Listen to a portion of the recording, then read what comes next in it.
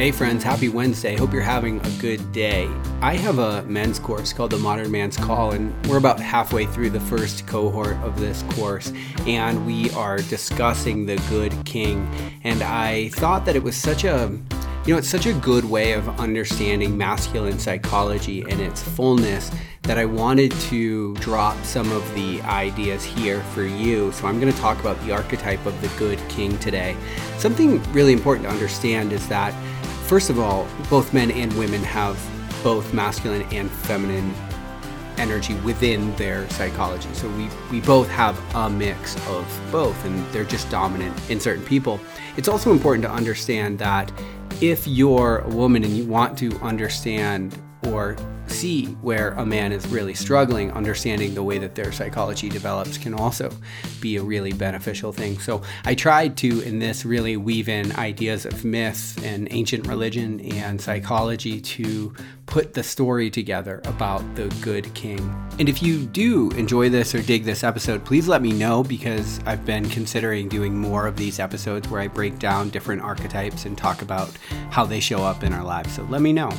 And of course, the course has a curriculum to really implement these ideas and work through it in a group atmosphere, work through the evolution of masculine psychology. But I really find it interesting to understand where these ideas came from and how they got here and what they mean. And so anyway, hope you guys enjoy this one. Today I'm going to discuss the archetype of the good king.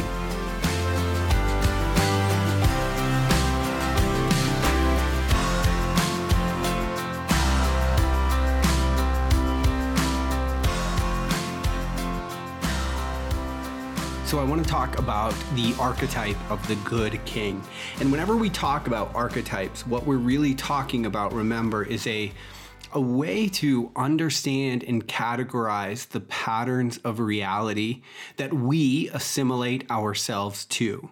And so when you look at somebody and you look at the patterns that they're acting out, what you can understand about them is what archetype is activated and living through them at that moment. So it gives us a way of categorizing these things. So depth psychologist Robert Moore wrote a book called The King Within, and that's a really good and pretty short read if you want to really, really understand the fullness of how the good king archetype shows up in our lives.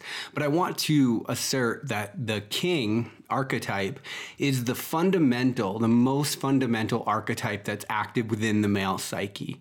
And so if we are doing our due diligence to mature ourselves, to evolve ourselves toward wholeness, then we're going to end up looking something like the good king.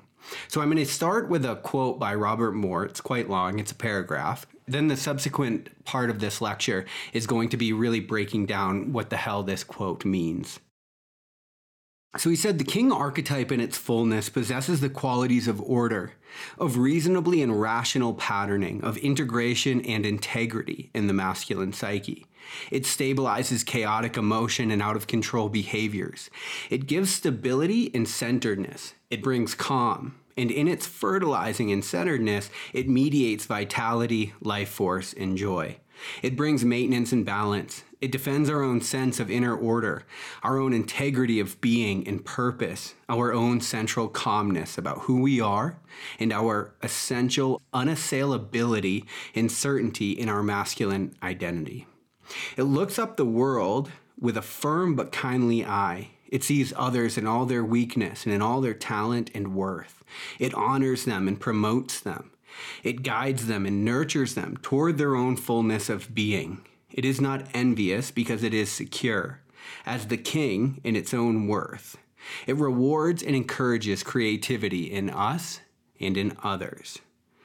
So the first idea that I want to assert here is that becoming the good king, right? This is the positive pole of the archetype. Becoming the good king is actually really dependent on the hero's journey, right? You actually have to face the darkness. You actually have to sacrifice certain things. And that's what the hero's journey inevitably asks us to do. We have to sacrifice ways of being in the world. We have to sacrifice patterns of behavior that have kept us safe, maybe for our entire life. So there's a holding of tension in that moment. But if you think about the things that cause a lot of our own internal darkness, dopaminergic pathway stuff like alcohol, porn, things like that, what those things do is they allow us to feel like the hero without actually going through the journey, without actually doing the thing. So they allow our neurochemistry and our circuitry in our mind to feel as though we're doing what we were born for, which is going through our own individuation journey, our own call to adventure, our own hero's journey, and claiming our destiny. Those things that often hijack masculinity and keep us stunted, keep us retreating to our own worlds, keep us in cycles of shame and darkness. Those things tend to mimic what it would be like to actually go through the hero's journey. The problem is that then we become an underdeveloped king archetype. We end up having an underdeveloped king archetype within us. And so it's important that we understand the relationship between the things that we do in this life, like the real life struggles of giving up habits that aren't serving us. Like all of those things really matter in us becoming the person that we could be, the fully expressed version of who we could be. I also want to assert the idea that we all inherit a devastated kingdom. And the way that we conduct ourselves is what decides whether or not the kingdom prospers. The organizing principles we conduct ourselves according to, right? The things that we actually serve, those are what decide whether or not the kingdom goes one of two ways, right? Further toward devastation or further toward prosperity. And we can look at this at multiple levels of analysis, because you could look at yourself as the king within. And if the king is sick, the entire kingdom is going to suffer. And so your body will show you symptoms of dis-ease when something is off, right? There will be, your family won't feel as though it's being blessed. Like there will create toxic environments. And that is a result of the king archetype not being in its fullness. So when the king is sick, the kingdom suffers. And what the king does, like the central role of the king, is making the world by acting as the axis mundi. When we look at myth, and when I talk about myth is psychology in ancient language, right? So you can understand the psychology of the human by understanding the myth. And that's why things like archetypes become, why we can see them played out in myth and religion and story, because they're a transference of our own psychology happening in real time or happening in story. So in myth, the axis mundi was this axis that connected the divine and mortal worlds. So the axis mundi in myth runs all the way from the heavens all the way to the pit of the earth. And there's a myth that comes out of Platonic philosophy, I believe, where souls actually come out of the axis mundi in the center of the earth, and then they go see three sisters. The first one gives the soul its lot in life. The second one spins the wheel and gives them a twist of fate, right? Something unpredictable, things that they don't understand. And then the third sister makes it all irreversible. So there is no going backwards. So you're stuck with your lot, so to speak. And then the soul is indwelled by spirit and then incarnated into the world. So that's an old myth about where humans come from. And so the king is thought, wherever the king is thought to be where the axis mundi is. So this is a place where the divine can actually get access into the mortal world. And so when you think about something like the image of God in the Abrahamic religions, for example, they're asserting this same idea. So if you look at Egyptian creation mythology, the pharaoh was often the image of God, right? This is the representation of God. And Egypt took it further and said that the king was the actual God incarnate. And what's interesting is when the king would fail the land, they would just assume that that was like a false incarnation, essentially, and they would kill him and then find the next one.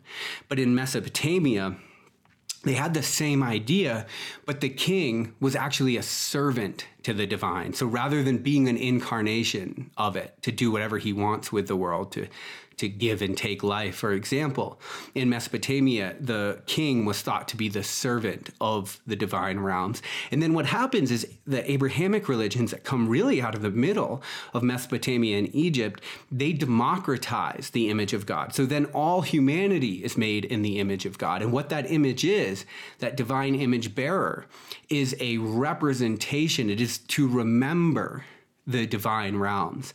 And so one thing that's really important about the king archetype is that the king must be deeply centered within himself. But to do this, he must move from primitive patterns of living to divine patterns of living. So we can think about the most primitive pattern of living as avoiding pain and seeking pleasure. And if we don't do the work to evolve ourselves, to serve something other than our individual ego, then what we'll find is that we're living that pattern out constantly. And I don't know about you guys, but I know for me personally, when I lived that pattern, it felt as though there was always, like, you can never actually get away from pain, right, in this life. That's the first problem with it. So you're creating the thing that you're actually trying to run from.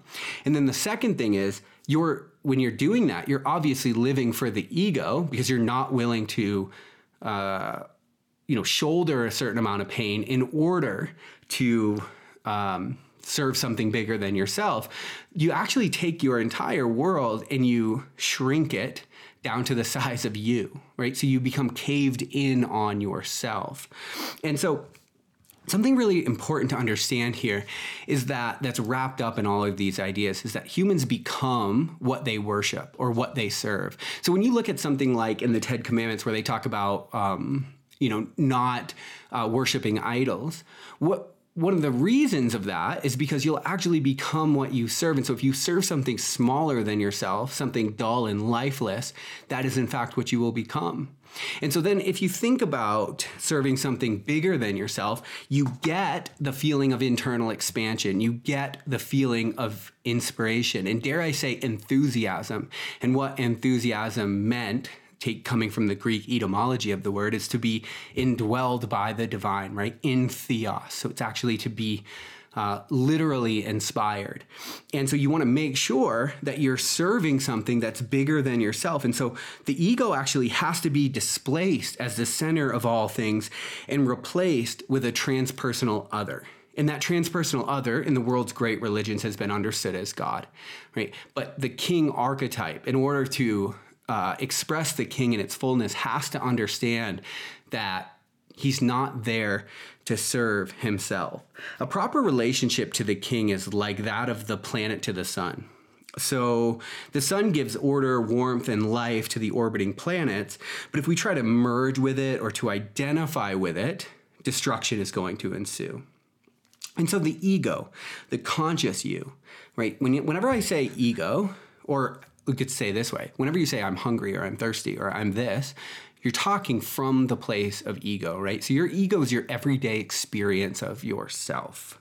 And when you are avoiding pain and seeking pleasure, you're serving the ego's immediate needs.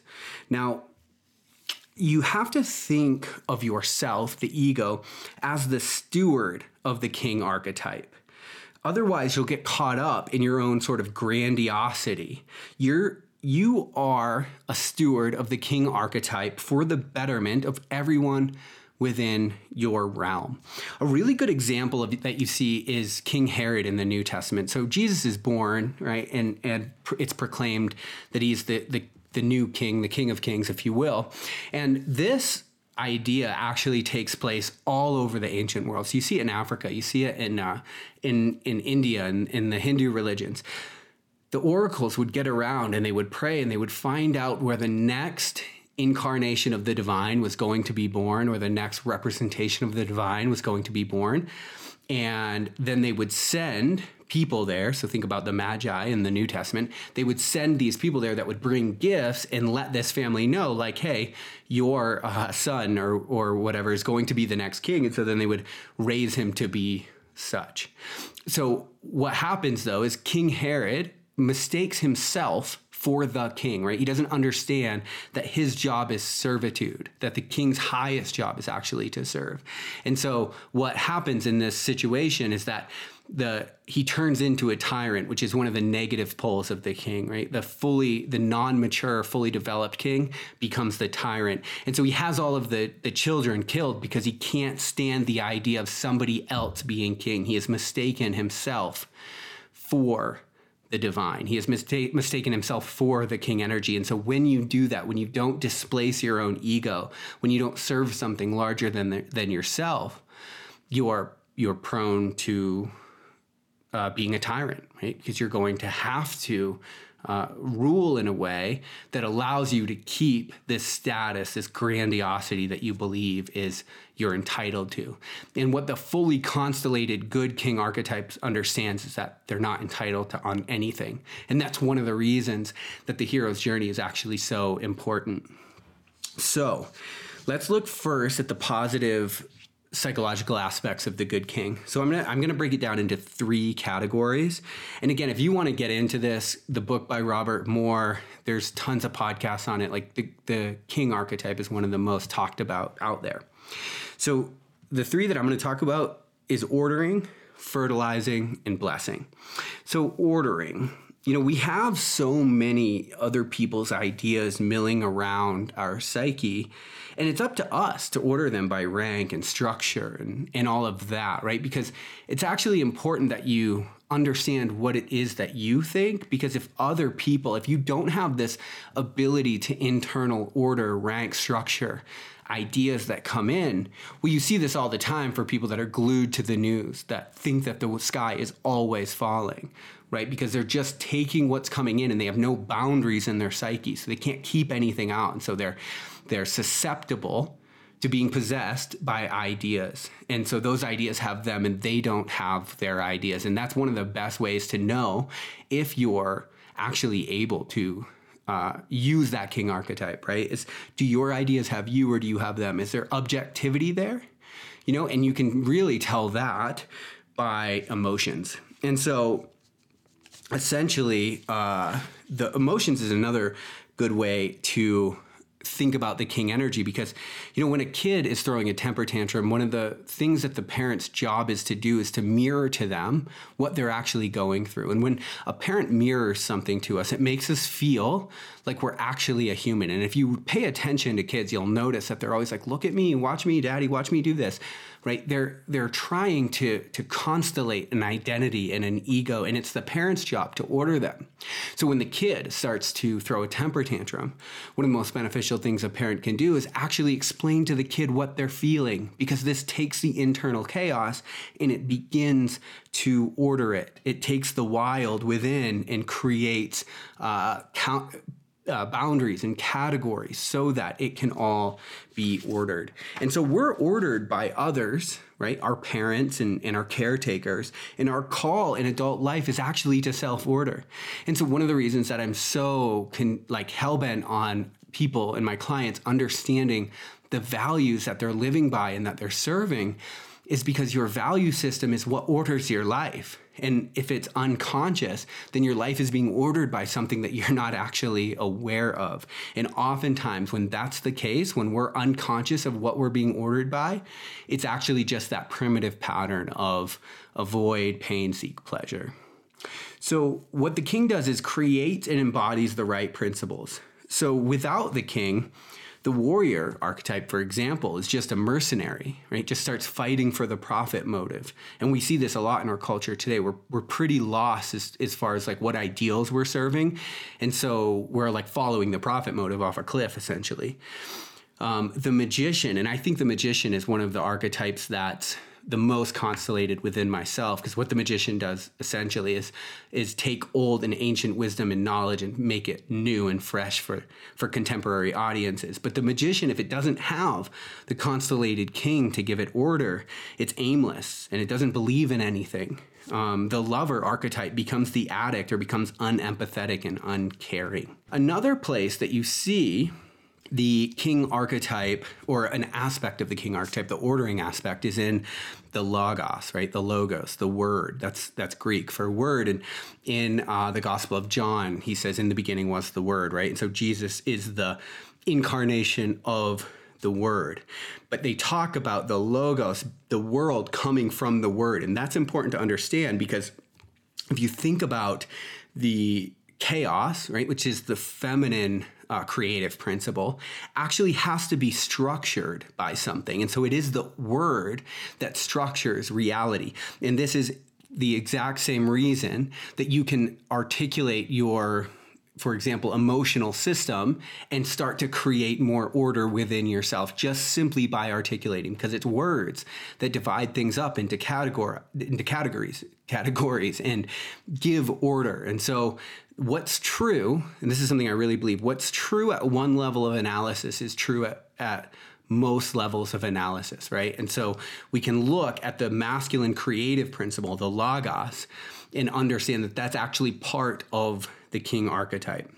You know, when I was younger, not that much younger, but like 2015 maybe, I went through a period where I ran my business into the ground, went from making good money to making almost no money. And a relationship ended. I thought I was going to marry this person. And that relationship ended. And I was getting out of the military. And I wasn't sure what I was going to do, because I planned on getting out to run my business. And that was becoming more untenable by the moment. And I did something in that moment, and I made like 5 rules for myself, just 5 rules that I was going to live by no matter what. And the rules were, well, I don't even remember all of them, but they weren't very good. One of them was see as many sunrises and sunsets in person as possible. So it forced me to like kind of get up earlier, and I started going for runs at night just to see the sunset. Another rule that I had was, if the surf is up, you must paddle out. I lived in Virginia Beach, and the surf wasn't up that much, and I felt like I was always missing it. And so what I did there, though, right, it wasn't really about the fact that they were good rules or bad rules. It was more about the fact that what's happening is I was in chaos, and then the king archetype within me was trying to constellate itself. And so I was starting to create order. And I actually had, it wasn't like the most enjoyable summers, but one of the most profoundly like growth-oriented summers I've ever had in my life. And it was a result of the king archetype being constellated within me before I even knew what the hell the king archetype was. So the first one's ordering. The next one is fertilizing, right? This is the regenerative aspect of life. This is what actually mediates joy. There's a really good fairy tale called The Water of Life. And essentially in that fairy tale, what happens is that the king is sick and nobody knows, it seems like he's going to die. Nobody knows what to do. And the king's family finds out that what they have to do is go get the water of life, and that's the elixir. And whenever you read fairy tales or myth and you want to understand them psychologically, you want to understand that this entire thing is taking place within you. And so what happens is the king's sons, first couple sons, go out, but these are the sons that are they're being groomed to take over as the king. And so they're the most hubris, the most prideful. They're not willing to listen to others. And they end up getting stuck in a rock in the fairy tale. And it ends up being the youngest son, who is the fool, who ends up listening to all of the messages along the way and is able to find the water of life and bring it back and essentially restore order to the kingdom, restore prosperity to the kingdom.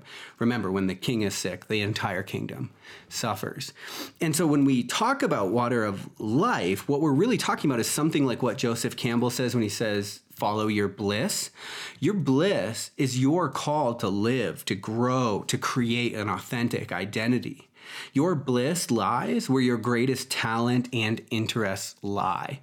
And so we'll discuss the tyrant as the negative pole of the king later, but we want to understand that a tyrant-possessed man cannot stand to watch others follow their bliss. And so the reason being is because he didn't follow his own. And you see people like this all the time, people that walked away on their own dreams, or perhaps they dismiss them as not reasonable or not possible, or who knows what kind of limiting beliefs people are walking around with. But one of the reasons that you have to go out is because this interest that you have, wherever it is, whatever you're being called to in life, right? When you go seek that, you're being called on a hero's journey, and it is your call to embody the good king eventually. But when you go after your bliss, it's not like it's all rainbows, right? Like you come up short, you fail, you realize you're not talented enough. You have to go back to the drawing board. You have to train harder. You've got to find grit. It's all powered by love when it's truly your bliss, but that doesn't make it easy. And so you actually have to go out and seek the water of life. And there's something telling about the fact that it's the fool that is the one that goes and actually is able to get it, because, only a fool would follow their dream, for example, when it's unreasonable, when the world tells them that it's not possible. And so you can see all of this taking place within you, because there's part of you probably that's very prideful and very hubristic and isn't willing to go out on a limb and to look stupid in search of a dream that nobody understands but them. Unfortunately, if you want the water of life, the elixir that makes the king healthy, you've got to go on the journey. So the next one is blessings. This is the last one that I'm going to talk about today. So this is the leadership quality that calls forth leaders in other people. So one of the things that I really believe that a leader does is they interact with others in a way that draws forth the other's latent potential, right? So we don't always see our own potential. It's actually a leader that gives us the autonomy and the agency and the guidance and the encouragement, and I mean that classically and literally, right? Instills courage in their subjects in order for them to live in a way so that their potential is manifest. Because, to manifest your potential, you actually have to do something in the world. It's a concept I talk about all the time, but potential is given as a byproduct of you engaging with the world. And so you actually have to do that to get more potential. You might not have the potential to run a marathon, but maybe a 5K. And so then you go through a training cycle and run a 5K, and then maybe a 10K, maybe a half marathon. And so what you see there is that potential is the reward for engaging with life. But a lot of people need leaders to instill enough courage in them to go out and wrestle with reality, to go dig for resources so that they can manifest their potential. And it is the king that does that. The king generously praises the virtues within the people and the people for displaying the virtues, right? So this is something interesting, because we have a bunch of confused self-love movements that go on in the world right now. And we have to understand that if it's truly love, it's not about not living to a standard, right? You can accept something and also know that there's a standard to live to that's important. There's virtues that matter. And so what the king does is he actually praises the people for their virtues, and this draws them out of them, right? This is interacting with them in a way that, this is instilling blessings, right? Because they actually have the courage then to go after or to display the virtues that are important to them. So the king has a very deep respect for everything and everyone in the kingdom, right? And so that is, that's really important to understand, because if you don't have that, you're not constellating the good king energy. The king's also able to affirm himself and doesn't need others to validate him. So this is something in a lot of us that might be lacking if we were not properly mirrored as children, right? Because remember, what happens, what the parent's doing is as they mirror for the child, is that they're actually telling the child, listen, you're a real person. You matter. You exist. You're accepted here. You're loved.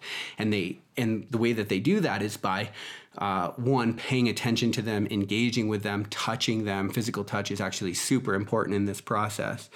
But a lot of times parents, they don't have it within them to mirror properly to their children. And so what happens is then the children are going out and they're looking for affirmation in the world. As men, one of the ways that we do this, because the affirmer is typically a feminine quality. It's a nurturing quality.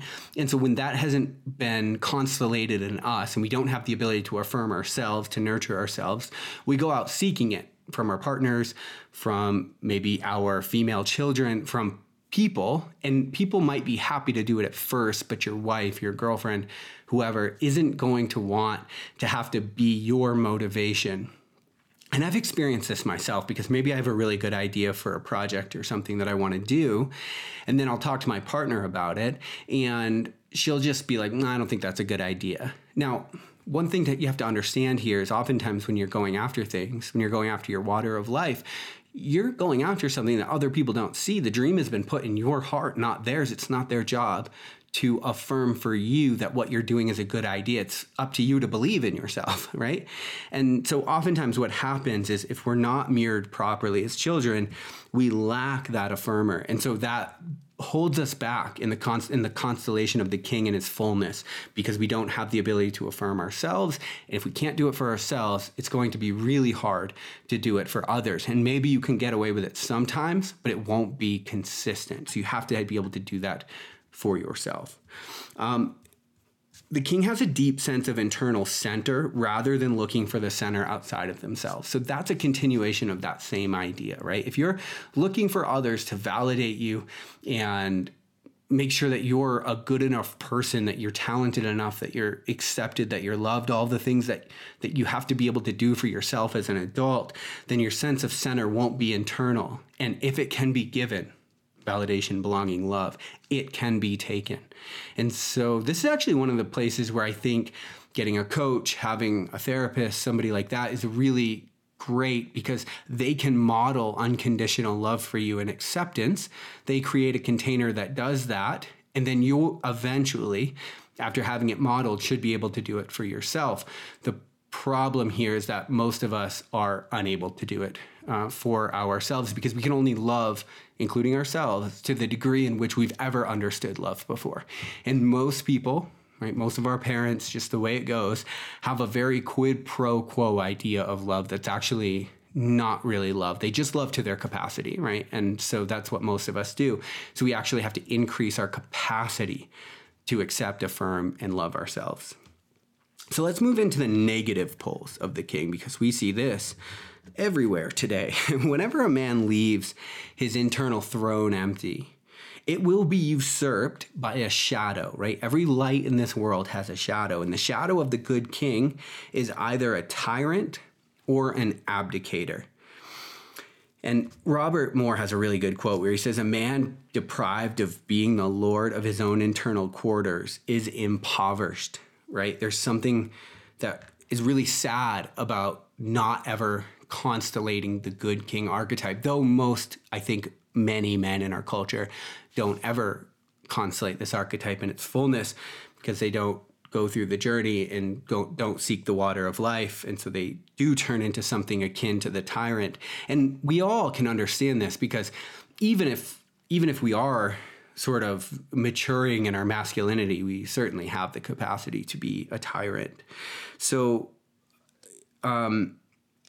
let's see here. Oh, okay. And so the important to understand about the tyrant is that the tyrant is also the weakling, right? And so what happens is for a man who is oscillating here is that they're going to get caught. They're going to end up flowing back and forth between the inflation of the tyrant and the deflation of the weakling. And as such, they don't have the ability to be a generative man. They don't have the ability to bestow blessings on others. And so what happens with a tyrant is that they're actually, remember the King Herod example, they're actually mistaking themselves for God. This is what happens if you never actually take the ego and move it to the side and serve something larger than yourself, that transpersonal other that Robert Moore talks about.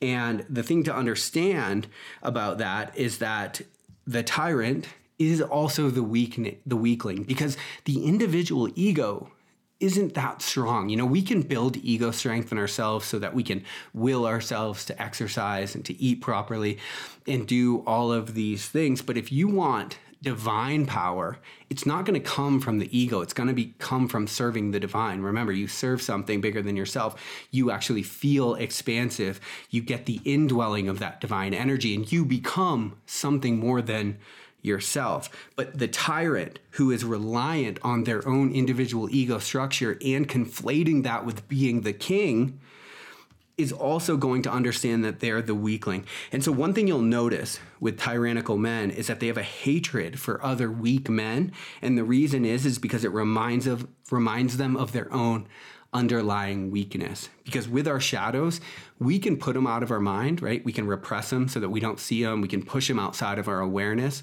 But what happens is then we see it out in the world. We project it onto other people. And so then we become enraged by the fact that what's happening there is we're realizing that that's actually who we are. A really good example of this is Hitler. Because I don't know if you've ever heard people saying like Hitler's a good leader or whatever, but that's bullshit. Like, he's garbage. You know, I say we all inherit a devastated kingdom, and you can just look at the kingdom after Hitler came through to know that he was nowhere near the good king archetype. But toward the end, when he really starts to lose, right? Now he doesn't have the ability to inflate himself to the tyrant anymore because he's just becoming weaker and weaker as the allies are starting to close in on him. And so he ends up living in this bunker. And for the last few years of his life, he actually had to take a concoction, like infused, it was cocaine, amphetamines, and, you know, some things that increase serotonin levels, basically like a speedball, right? And would have to be injected with this to inflate himself back up to the tyrant so that he could go, you know, run the kingdom, make tyrannical decisions and shit. And then as soon as that would fade, he would be back to being the weakling. And eventually even the drugs stopped working and he just ends up killing himself, right? And so it's the harsh reality of what happens when a king can't constellate the king archetype in their fullness. They oscillate between the inflation and deflation, or negative inflation, of the weakling. So something interesting here is that because we all get caught in this, and because a lot of us have an internal tyrant, one thing that's really important to understand is that grace is the antidote to the tyrant. Because what grace does is it gives, so you can imagine that you know who you are, you're self-reflective, you're self-aware. So you have an idea of where you shake up in hierarchies and who you are. And you also have an idea of when you fall short of your own standard and ideal. And that tends to be when the tyrant comes out, right? When you do something that by your own definition you don't like, when you engage in behavior that you for whatever reason deem inappropriate, that's when the internal tyrant comes out and starts beating you up, right? And so what grace does is it makes up the distance between who you are and who you could be, and it invites who you are to step forward into who you could be. And so when you give yourself grace, you give the parts of yourself that have been cast aside permission to exist, which invites them back into the light. And so when you rule with tyranny, for example, when you think about the internal tyrant, for example, you're actually perpetuating the symptom that's keeping the kingdom weak, right? So the tyrant keeps the broken off parts out on the steps, keeps them down, keeps them weak. And grace is the thing that actually invites us back into alignment and integrity with ourselves. And so it is grace that is the antidote to the tyrant. And that's especially true internally. So the other one I said, the other negative pull, is the abdicator. I'm not going to get super far into that, but it's, you know, the one that would rather not try than fail. And I think we probably all experience different moments of the abdicator because, you know, we're afraid to step up and try to pull the sword out of the stone because what if it doesn't move, right? So one of Robert Moore's particularly poignant points was that the end of boyish ego consciousness is marked by two admissions: that our life is somewhat out of control and that we need help. Only then can we humbly place ourselves before the energy of the good king and await direction. And so what the tyrant doesn't have the ability to do, what you don't have the ability to do if you don't serve something larger than yourself, is admit that you've reached a point that you can no longer continue. In the 13th, 14th century, so early medieval ages, the Grail myth starts to become really popular. And one of the reasons is because the world is being ruled by tyrant after tyrant. And so the collective consciousness, you might say, comes up with an understanding of how to restore benevolence in the world. And that's when we get the Arthurian romances in the Grail myth. Well, if you look at the very earliest Grail myth with Parsifal, something very interesting happens, which is when Parsifal gets to the castle, the king is sick, of course, and everybody has all of this hope in him that he's going to be the one that understands the Grail and can restore the kingdom. And he doesn't remember that one of his elders, a wise man, earlier told him that when you get to the Grail, you actually have to ask it a question. And he doesn't do that. So the first time they present the Grail, he actually just drinks from it. And then as soon as he does, the entire procession goes away, the king goes away, they kick him out of the castle, and it takes him 20 more years of questing and knight errantry to get back to the Grail and have another chance. And what the Grail signifies in that myth is the attainment of ultimate meaning, right? This is atonement at one-ment, right? You come into alignment with being, and you don't have the existential burden of being on your back because you know exactly who you are, exactly what you're here for. This is ultimate meaning. Well, the question that he was supposed to ask the Grail is, who does the Grail serve? And so what he did, and what most of us do, is we try to make the Grail serve ourselves, right? We actually have to serve something higher than ourselves. And so when you think about the transpersonal other that the 5 great world religions have understood as God, when you serve the transpersonal other, right, you could think about that as the highest achievable value. So it's a transcendent value, right? It transcends all other values. And what happens is if you're serving the highest value, then every single thing you do gets infused with intense meaning because it's all serving the largest value. And meaning is a byproduct of actions coming into alignment with values. And so when you get to the Grail, you have to remember that it's not there to serve you. And when you look at men in the world today who are, when you look at men in the world today who are surrounded by goodness in every direction, right? They've got the good job, they've got the good house, they've got the wife and the beautiful kids, and they're unable to taste it. They're miserable and they don't know why. Oftentimes, it's because they are trying to make it serve them. They have not yet understood that the ego has to be displaced and that they have to serve something bigger than themselves. They are a steward of the king energy. They're a steward of the divine, and that sets the kingdom right. And that's what the modern man really, really struggles with. We have a hard time realizing that there could be something more important in this life than ourselves, and we suffer needlessly because of it.